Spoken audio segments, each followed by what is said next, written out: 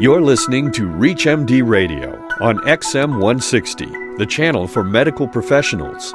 Welcome to Diabetes Discourse, sponsored by Novo Nordisk, a world leader in diabetes care. Here's your host, Dr. Stephen Edelman, founder and director of Taking Control of Your Diabetes, clinical professor of medicine, Division of Endocrinology and Metabolism, University of California, San Diego, and San Diego Veterans Administration Healthcare System. Using oral agents for type 2 diabetes. What does a healthcare professional need to know in order to choose what type and when for their patients? Joining us to discuss oral agents for the treatment of type 2 diabetes is Professor of Medicine and Director of the Harold Schnitzer Diabetes Center at Oregon Health and Science University in Portland, Oregon, Dr. Andrew Amann. Dr. Amann, welcome to ReachMD. My pleasure. We have now 8 classes of oral agents, and what I'd like to do for our listeners is describe briefly how they work, their pros and their cons, and where they fit in the treatment algorithm. So let's start off with sulfonylureas. Yeah, I would suspect that people are very familiar with sulfonylureas, which have been around for well over 50 years and which clearly have proven to be effective. I think the questions that still remain are whether, if it weren't for the fact that they are the least expensive among the agents, that they would still hold their place in terms of overall frequency of use. Again, they are effective. However, they do cause hypoglycemia. They do cause some weight gain. And there's some questions about whether they affect beta cell preservation and at least the requirement to move on to a second agent faster. Okay, well, let's talk about the drugs that cause a lot of gas, the carbohydrate absorption inhibitors, Precoce, Glycet. Do you use them, and where do they fit into your treatment algorithm?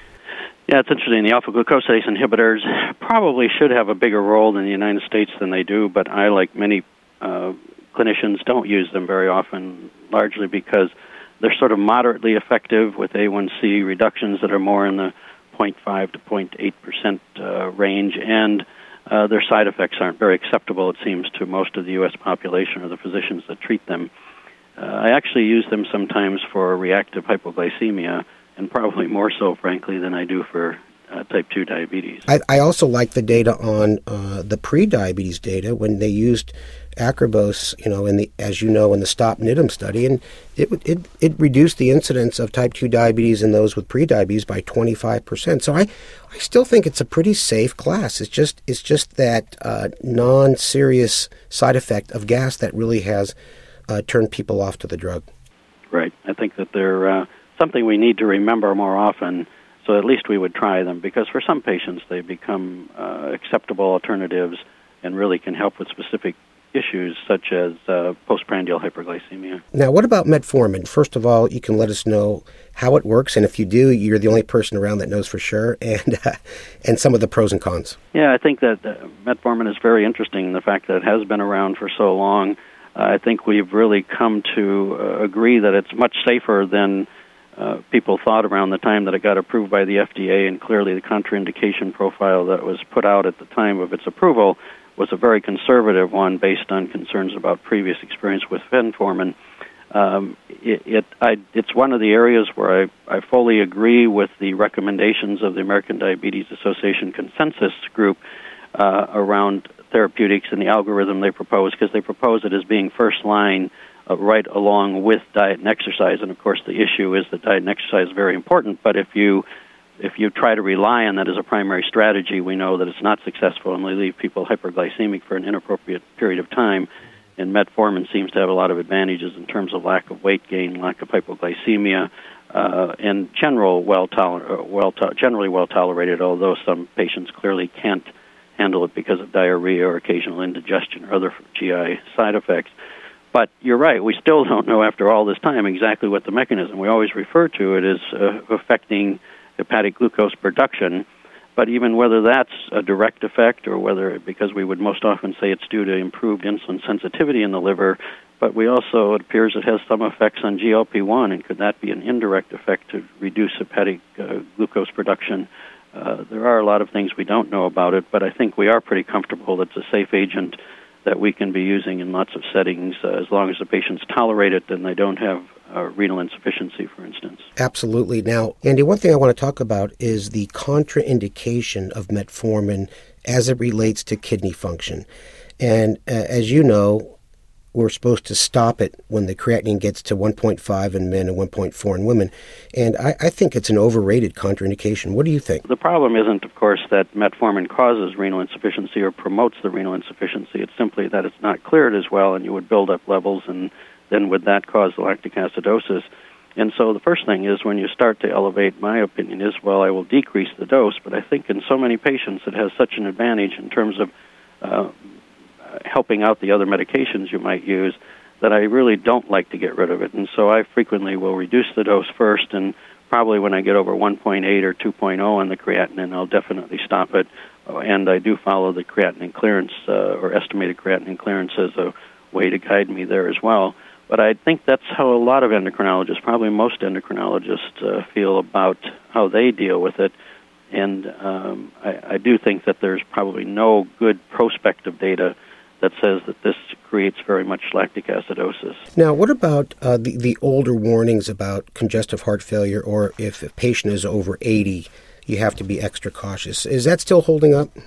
Well, I certainly think that the one about congestive heart failure teaches us a lot of lessons. I mean, here's a contraindication we put in there, and then you actually come to the point where you actually gather some data, and you find that people with congestive heart failure in general do better if they take metformin than if they take other oral agents. And so clearly that is not a contraindication. I think that they lessened the contraindication in the package insert as a consequence of that information, though they still caution people in cases of advanced congestive heart failure. Even there, though, it's more of a precautionary statement than anything we actually have data on.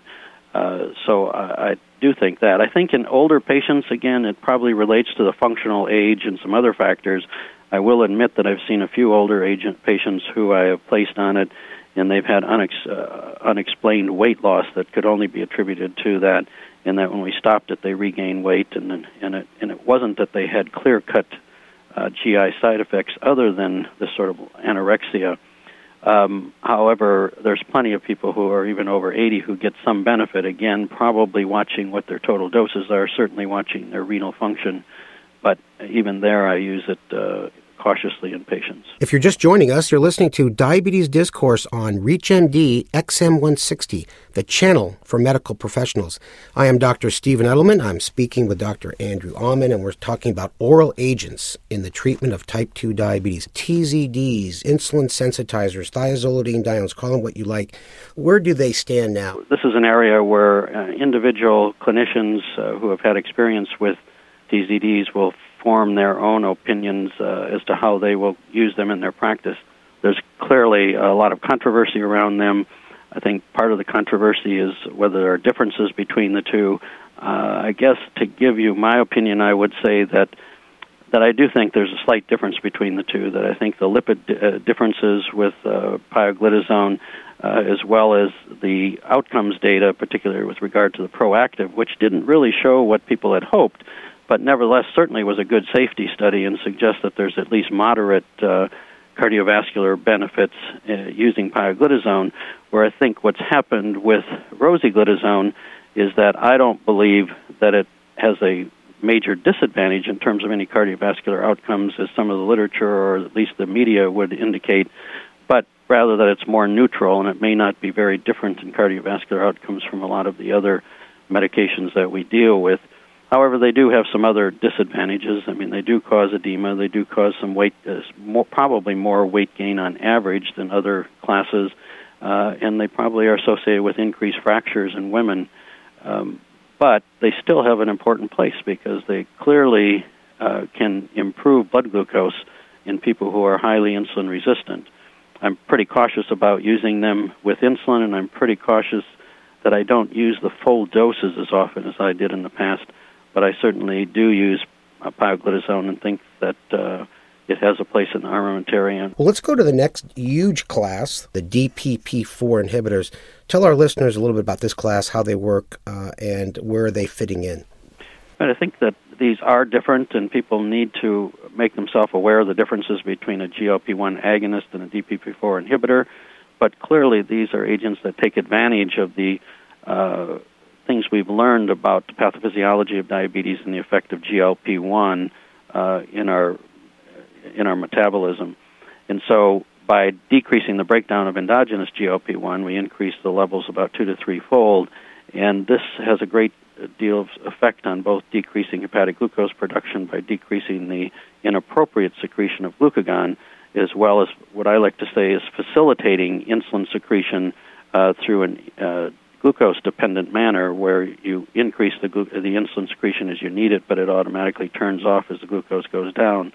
Therefore, as best I can tell, these agents have an outstanding safety profile. I really like them for patients who get into exercise and who we don't want to cause hypoglycemia, and they're a great early agent or an add-on agent in those cases. Well, I want to just give you a chance to close our show and tell our listeners, some guidelines on using patient baseline characteristics to choose a drug first or second. Right. I think that the ADA guidelines, and one of the things they do is, even though they call well-validated and less well-validated and then don't include DPP-4s, for instance, because they haven't been around long enough, that's really the only divider that I can see, is that it's really how long the agents have been around, and they've chosen not to include DPP-4s yet because they've only been out a few years. But I do think what all these different agents are doing are giving us different mechanisms of actions, and therefore, as we get into problems with adverse effects, or we get into problems with ineffectiveness of one of your initial agent, we now can really tailor it more to the individual characteristics of the patients, their weight, their likelihood of adherence to different regimens, their tendency toward hypoglycemia. Again, I think, it probably depends a little bit on whether you're doing from the bottom-up treatment, where you're preventing people from rising, which is the most appropriate way, or if now you're looking at a patient who is already out of control and you're trying to bring them down. There's certainly lots of things about when you need a lot of help with insulin sensitizing or an insulin sensitizer in the regimen. I think weight makes a difference. Age probably makes a difference in terms of trying to avoid hypoglycemia, particularly in older patients. There are a lot of individual characteristics that play into this. Well, thanks, Andy. I'd like to thank our guest, Professor of Medicine and Director of the Harold Schnitzer Diabetes Center at Oregon Health and Science University in Portland, Oregon, Dr. Andrew Aumann. Dr. Aumann, thank you so much for spending time with us on Diabetes Discourse. My pleasure. Thank you for listening to Diabetes Discourse, sponsored by Novo Nordisk, a world leader in diabetes care. To learn more about diabetes and the role of GLP-1, visit novomedlink.com/DIA. For more details on the interviews and conversations in this week's show, or to download the segment, visit us at reachmd.com. Daddy, what are you reading? I'm reading about something called GLP-1. Is it a robot? No. GLP-1 is a natural hormone that helps regulate glucose metabolism. Its multiple actions are critical to glucose control. Huh? Okay. Well, GLP-1 works in a glucose-dependent manner. It stimulates the beta cells in your pancreas to secrete insulin and inhibit the liver from releasing excessive glucose by reducing glucagon secretion from alpha cells. It also helps regulate food ingestion by slowing gastric emptying in your stomach here and making you feel full. Like at Thanksgiving? Yes. I don't get it. Is it important? Well, GLP-1 is important because it impacts the multiple systems affected by diabetes. It also plays a significant role in protecting beta cells, a key to slowing diabetes progression. Unfortunately, many people with type 2 diabetes have impaired GLP-1 secretion and impaired beta cell response to GLP-1. Like Grandpa? Yes, and like many of my type 2 diabetes patients. That's why I want to make sure I'm looking at the whole picture in diabetes. Sustained control of A1C is important, but we can't stop there. It's important to look at weight, cardiovascular risk, and beta cell dysfunction. Impaired GLP-1 physiology is also a part of the problem, and the multiple actions of GLP-1 throughout the body are critical. So, the GLP-1 robot will help you see the whole picture. Yes, I guess in a way it will. Novo Nordisk is a world leader in diabetes care and is dedicated to ongoing research. To learn more about GLP-1 and the role it plays in diabetes, please visit novomedlink.com/DIA.